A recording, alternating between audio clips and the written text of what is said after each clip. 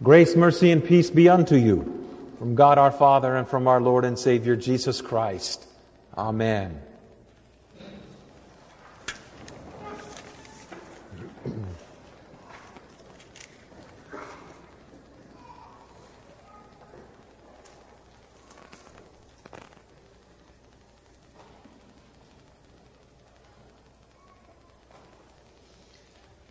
It's a great book that's been out for a few years now, and it's a great book about the founding of our nation. It's written by a man whose name is David McCullough. The book's name, John Adams.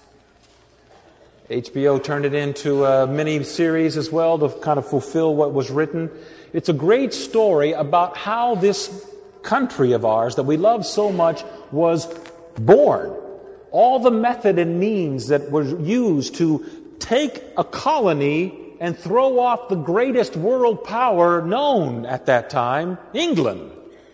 And then the birth of a very founding document of our nation, the Constitution. And all of the positioning and posturing that all the patriots had to do in order to see this through to its final completion. Fascinating indeed. It sits as a complete opposite. It sits completely diametrically opposed to what you are hearing and reading and seeing portrayed before you in Christ's entrance into Jerusalem, where the church, in many ways, was founded, and more importantly, our salvation was completed. And it was done in a manner and a fashion completely opposite of how our nation was founded, and the method and means by which the patriots and others used in order to create this nation and the document known as the Constitution. What happens today that we celebrate, Christ's entrance into Jerusalem, is markedly different, and we cannot try to bring each into the same realm. They are to remain separate. They are to remain distinct, for they have at their very root two totally different outcomes with two totally different motivations. This is earthly. And how this nation started was started with earthly means. And remind ourselves, this nation is not divinely ordained. This was done by human beings. This, on the other hand, what God is about to accomplish in Christ Jesus, with His road to the cross and His death upon that very cursed tree, and His glorious resurrection, is markedly and distinctively opposed to the method and means by which this nation was brought about. The posturing that's done here is only to benefit the sinner and not the king. The posturing and positioning of this realm is completely centered around people who do not deserve such a gift of a kingdom that's eternal and without end. Totally different than the motivation over here, life, liberty, and the pursuit of happiness. Now, in keeping these two separate, it must be said very clearly, you and I, as faithful citizens of this country, need and must be involved. We must be at those polls voting. We must be aware of the situations that are happening within our country, within our state, within our city. We must be active in the political process, staying aware and not letting someone else take care of that. That's critical and crucial. But as God-fearing Christians in this realm, we must not ever, mind you, ever allow this method and means to creep in to this kingdom that God has given us. For it was not won for us by these kind of means and methods. This is all about positioning and posturing. And if you read that book as any book of our country's beginnings, there's a lot of political maneuvering and a lot of posturing done in order for there to be power controlled and power thrown off. It's totally different over here. It is Palm Sunday, and the King does not come in to the capital of His nation and the center of the world's attention for the sacrificial death of the Lamb with great pomp and circumstance and power according to the world's standards. He comes in lowly and humble, ready to die for all who do not deserve such a sacrifice. The world looks upon that as ridiculous foolishness. It scoffs and ridicules such a stance. God's kingdom says this is how it's done. Remember Christ's life. He did not live it showing Himself to be the most powerful man. He showed Himself to be the obedient Son of God, God in the flesh. He did not garner and gather power and praise from man in order to fit into this realm as being somebody of worth and note. He completely threw it all aside to lift you up and me up, who deserve not fame in God's eyes, nor recognition as His children. And yet He does. Here we enforce and empower laws and regulations, and there's justness and so on. Here injustice is before your very eyes, in innocence being crucified for guilty. Willingly, obediently, with no strings attached, and no other shoe to fall, because He does not bring a kingdom like this world does. But here's the rub. You and I live in this world here, but this is what we're putting all of our faith and hope in. And the temptation is to bring these two together as if it is to be done the same manner. Meaning, we've got to run the church like the world runs itself. There must be posturing. There must be positioning. There must be laws and regulations. There must be justice. I don't think we really want justice over here, the way the world treats it. Or else there's no need for that injustice to have occurred for us. For if justice were to occur here, as it does there, where would we be in this kingdom? We who don't deserve that which we are given.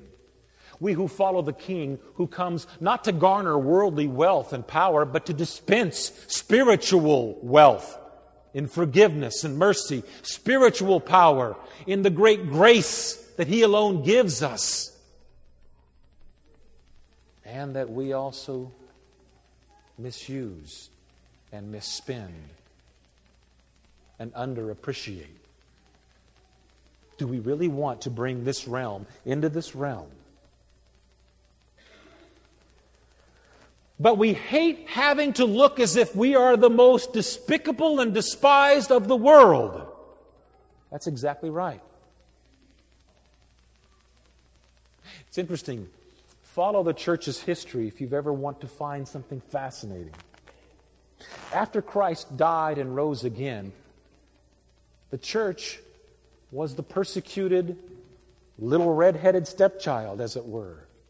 Because at every turn there were persecutions by the Roman Empire. For several hundred years, that's the era and the time of the Romans throwing them to the lions.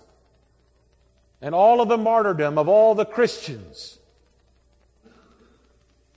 At that point, you know that the Christians had to wake up every morning thinking, why? If we are God's people, and if we're God's chosen, why? And then the pendulum swung to the other direction. Constantine apprehended the Christian faith, and the Roman Empire became Christian. Then being a Christian wasn't a difficult thing. It was a cool thing to be. It was what everybody was doing. And then after that glorious time, it fell into disuse again in that same region of the world when Islam grew. Why were the Christians at that time also asking themselves the question? Granddad used to talk about the glory days of old when the church was glorious and had all these people, and now look at us. We can't meet our budget. We can't seem to fill all the pews. What are we doing wrong? We must think in terms of how to incorporate these principles into this realm. Then we can fix the church.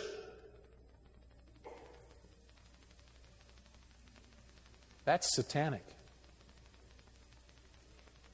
And the reason it is satanic is because we're trying to judge the church and Christ and God by what we see and experience, forgetting what came into Jerusalem that day. A different kind of kingdom with a different kind of inheritance for different kind of people who are like everybody else, except they've been given the gift to see that they're truly damned and truly redeemed by the same King.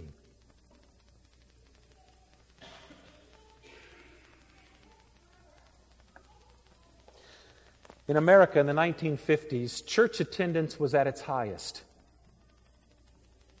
No, I'm serious. It was at its highest ever in the history of this nation. We love to fancy a romantic view that when the Declaration of Independence and that book about John Adams was going, that all the people who came over here with such pious reasons to flee the oppression of Europe. And many did religiously come here to flee the oppression of Europe. But the other reason they came here? By golly, they could own their own land and make their own. Yes, exactly. So anyway, in the 1950s, it was a very high time for all the churches. Churches were filled. Stories are regaled to me about how St. Paul was full and brimming. And then we see other churches that are dying and others seem to be rising up, and we think, because we are in a time of when it's waning, what must we be doing wrong that we are not like them? Is the them really right?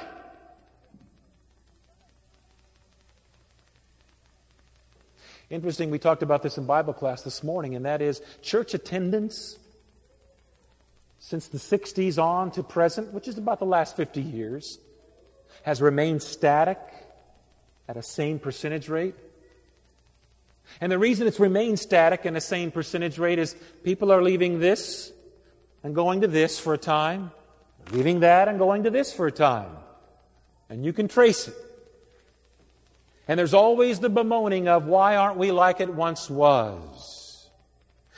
The desire to incorporate this into this. And forgetting that when Christ came, He came not in pomp, but in lowliness and humility. And He came not received with such grandiose theme of Hosanna, which means save now, because the same crowd that said save now said crucify, crucify, because He's not coming in the manner or form that I wish Him to be, that brings glory to me in this life. I don't want the cross in my life. For if I have the cross in my life, I've got to suffer for something that I can't see any results in this life for suffering. That is our life in Christ, isn't it? In this life, we will be looked upon as being different. We will be allocated to the side and disenfranchised by this world, by the people of our own nation even. Because we are markedly different in following the humble one who rode in on a donkey to die upon that tree for we who do not deserve it.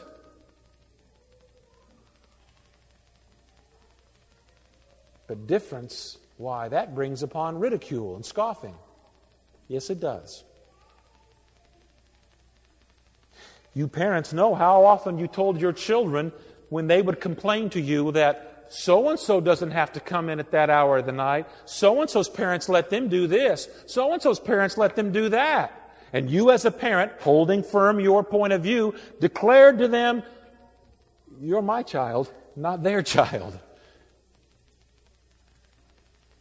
You are God's child and not the world's. You stand to inherit an eternal kingdom full of treasure that is insurmountable, but it is not seen. You stand in the presence of God right now, and yet you can't see Him. You know He brings forgiveness, yet you leave here at times feeling like, what is God doing to me and allowing this to happen to me and my family? Do not let Satan draw you into and suck you into this temptation of taking the world's method and means and applying them to God's ways. They are not the same, and they cannot be the same. And this morning, it is so crystal clear in Jesus' entry into Jerusalem and in the entire Passion story of His going to that cross willingly, submitting to the humiliation and abject poverty of being the Son of God, whose creatures crucify Him. And yet He redeems the very creatures who crucified Him because of His great love. You and I know this is not how the world works. Look at how it treats people who fall from grace. Look at how we treat one another when someone else falls from grace. Look at how we posture ourselves in our own families. In the workplace, you see it, posturing and positioning oneself, and we do it in the families. Because where else do we learn it from in the workplace except at home? It all comes from home. But where else do we learn and proclaim forgiveness except in this place full of sinners so that we can proclaim it at home? It's here. Where everything that the world thinks is turned upon its head, and everything that God thinks is lifted high.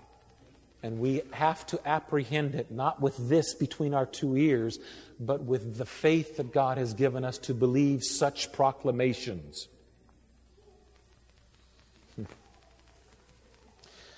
When I finished my seminary education, I thought I had the world by the tail, and I can remember a professor of great wisdom saying, you young pastors need to remember the only power you have is the Word of God, and that's it. Don't go posturing yourself over your sheep. Don't go mitigating things in order to get your sheep to produce the result that you desire. You let God do that. You just proclaim faithfully that Word. But I can't tell you how tempting it is at times when I don't see things the way I think they ought to be, or that I wish they were. It's not mine, it is God's. All I can do is proclaim the power of the Word. That is what changes you and me, and will bring about the redemption of our souls upon our death. Remember very clear what Zechariah said. Because of the blood of my covenant with you, the blood, something had to die in your stead. I will set you free. And same thing with the writer to the Hebrews. We have been sanctified through the offering of the body of Jesus Christ once for all. Even for people who will go to their grave cursing this God of yours and mine. That's how God works. Thanks be to God that He works in such a manner and brings us such a salvation. In Jesus' name, amen. The peace of God which passes all understanding. Keep your hearts and your minds on Christ Jesus to life everlasting. Amen.